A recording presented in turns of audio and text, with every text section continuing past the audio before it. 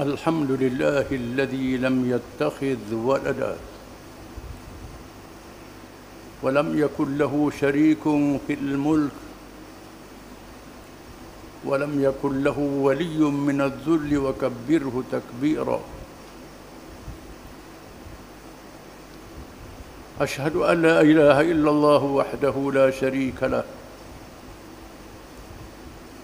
له الملك وله الحمد وهو على كل شيء قدير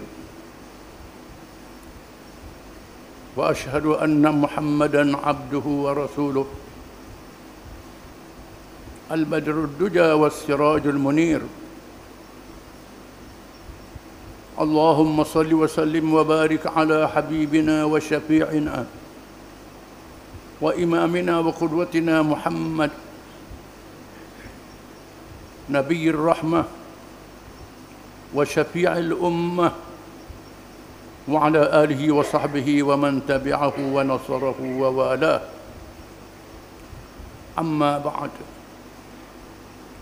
فيا عباد الله اتقوا الله وتزودوا فإن خير الزاد التقوى فقد فاز المتقون.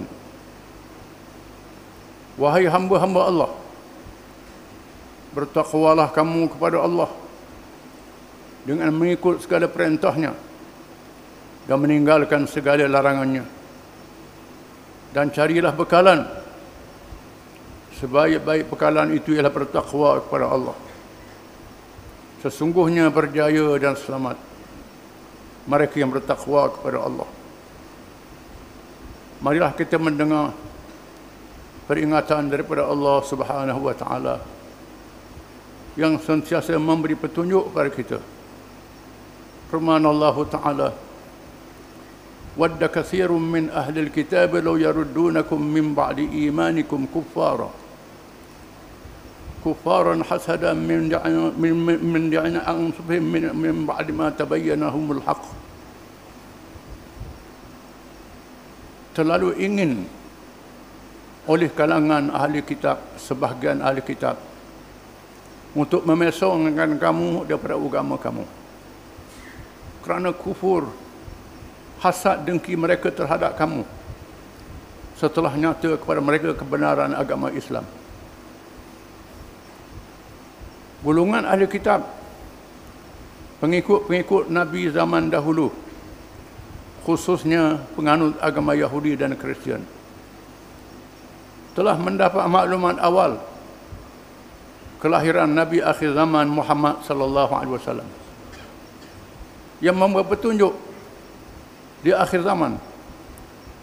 Mereka mengetahui tanda-tandanya sejak awal, dan pemimpin-pemimpin ulama-ulama mereka berjanji dengan Rasul masing-masing di zaman masing-masing, sekiranya sempat dengan Nabi akhir zaman itu, beriman kepadanya, menolongnya, dan berjuang bersama dengannya bagi menegakkan Islam, satu-satunya agama Allah Subhanahu wa taala. Walaupun demikian, apabila datangnya Nabi Muhammad SAW membawa Islam dan pengikut Islam berkembang sehingga hari ini, ramai kalangan ahli kitab itu tidak beriman. Bukan sahaja mereka tidak beriman, mereka menentang Islam habis-habisan kerana hasad dengki dalam perkara dunia, kerana kejahatan yang ada dalam diri mereka dirasuk oleh syaitan, bersifat takabur dan sombong, menganggap mereka maju, mulia, lebih daripada kaum yang lain, lebih daripada orang Islam. Mereka menghimpit agama Islam, menekan orang-orang mengikut Islam ini sejak awal sehingga hari ini tidak berhenti-henti.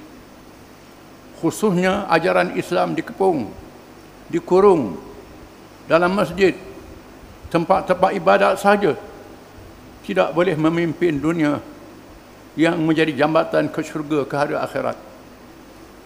Padahal Nabi kita Muhammad SAW membawa Islam untuk memimpin manusia dari dunia sehingga hari akhirat.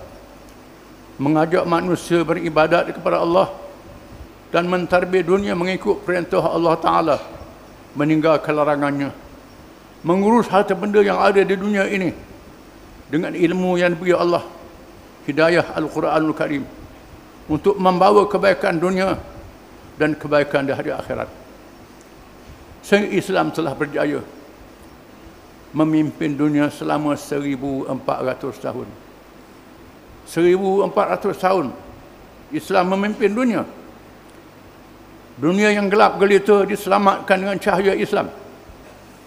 Islam telah berjaya mengislamkan manusia, mengislamkan kerajaan, mengislamkan ilmu dunia yang memberi manfaat kepada manusia dunia dan akhirat. Mereka terus meneguh menentang Islam sehingga 100 tahun yang lalu kerajaan Islam berjaya dijatuhkan dan mereka memimpin dunia. Golongan bukan Islam itu memimpin dunia. Mereka mengambil kemajuan dunia daripada orang Islam. Mereka meninggalkan petunjuk Islam. Ilmu dunia yang dibawa oleh mereka yang tidak Islam itu telah merosakkan dunia pada hari ini.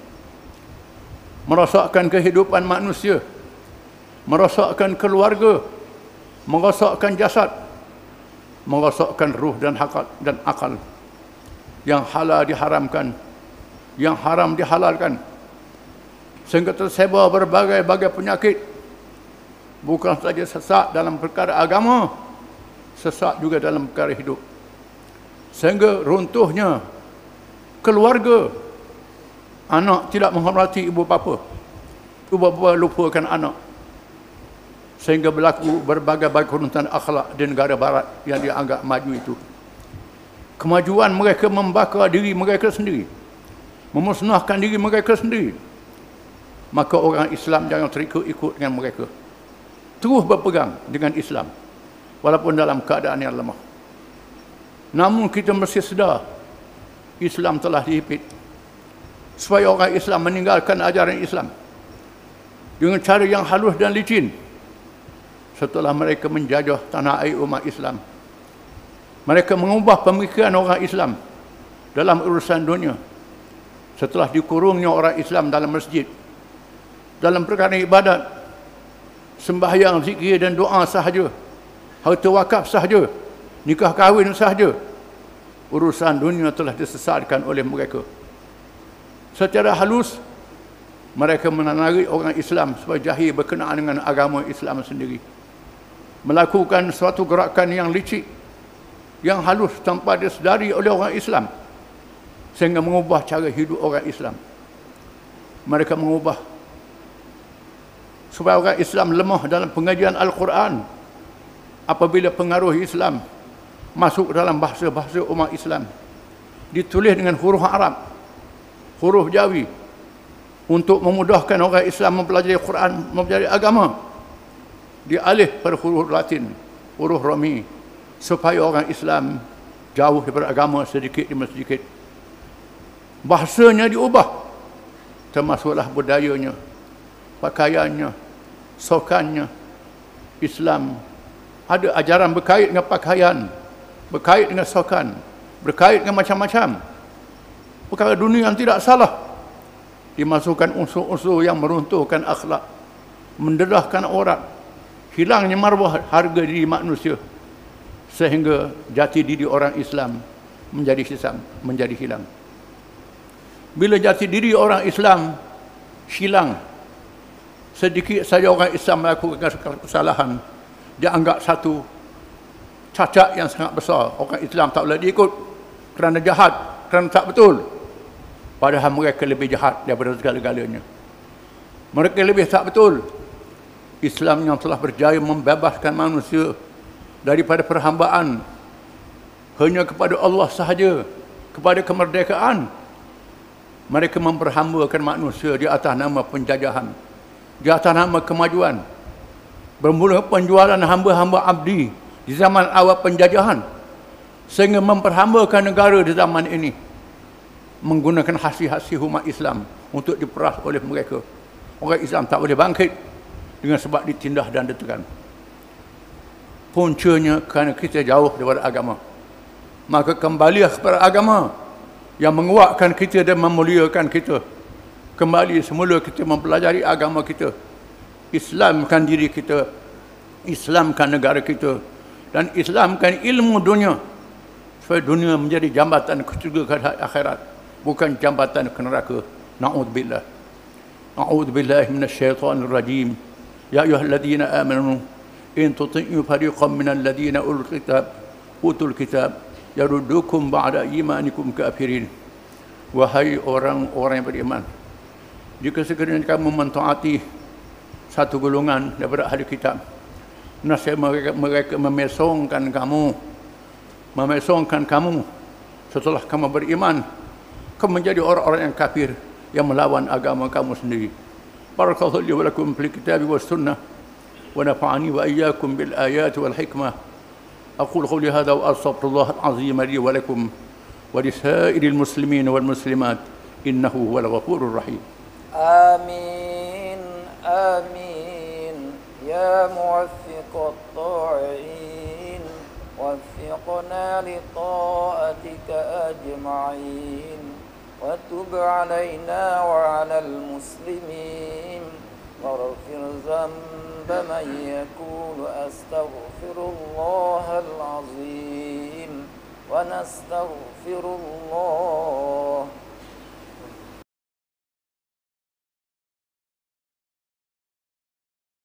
الحمد لله الذي أنزل على عبده الكتاب ولم يجعل له عوجا. أشهد أن لا إله إلا الله وحده لا شريك له له الملك وله الحمد وهو على كل شيء قدير.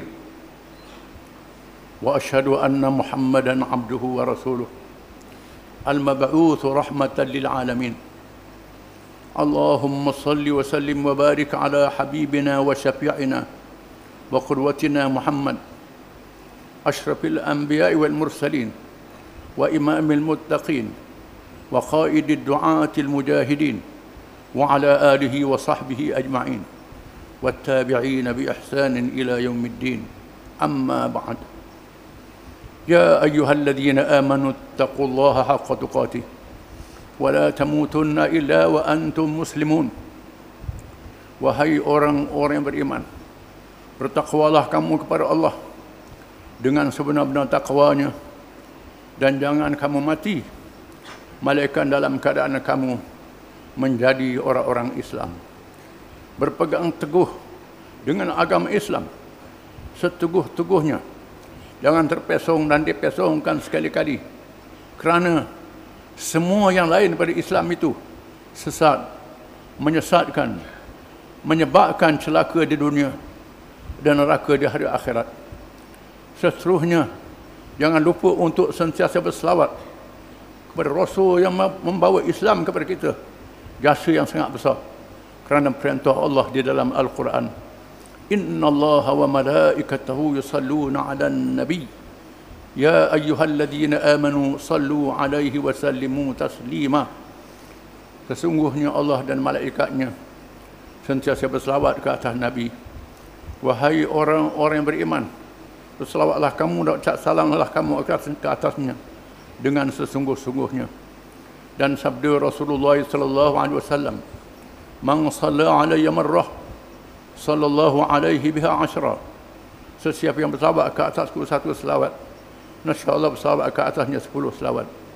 Allahumma salli ala Muhammad wa ala ali Muhammad kama sallaita ala Ibrahim wa ala ali Ibrahim fil alamin innaka Hamidum Majid wa barik ala Muhammadin wa ala ali Muhammad kama barakta ala Ibrahim wa ala ali Ibrahim fil alamin innaka Hamidum Majid.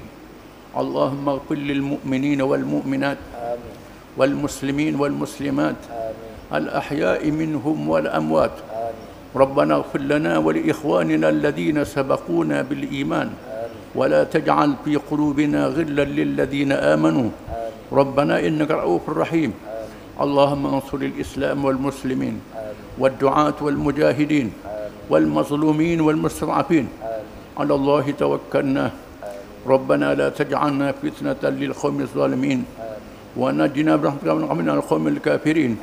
اللهم منزل الكتاب ومجري السحاب وهازم الأحزاب اهزمهم وانصرنا عليهم. اللهم إنا نجعلك في نحورهم ونعوذ بك من شرورهم. اللهم رد كيدهم على نحورهم. اللهم ارفع عنا البلاء والوباء والفحشاء برحمتك يا أرحم الراحمين. اللهم أصلح أئمتنا وولاة أمورنا وسلطاننا. اللهم اجعل ولايتنا في من خافك واتقاك رب العالمين. ربنا هب لنا من لدنك رحمة وهيئ لنا من أمرنا رشدا. ربنا هب لنا من أزواجنا وذرياتنا قرة أعين واجعلنا للمتقين إماما. ربنا لا تزغ قلوبنا بعد إذ هديتنا وهب لنا من لدنك رحمة إنك أنت الوهاب. ربنا أحينا مسلمين وتوفنا مسلمين والحقنا بالصالحين. ربنا آتنا في الدنيا حسنة وفي الآخرة حسنة وقنا عذاب النار. وصلى الله على محمد وعلى آله وصحبه وسلم. وآخر دعوانا أن الحمد لله رب العالمين.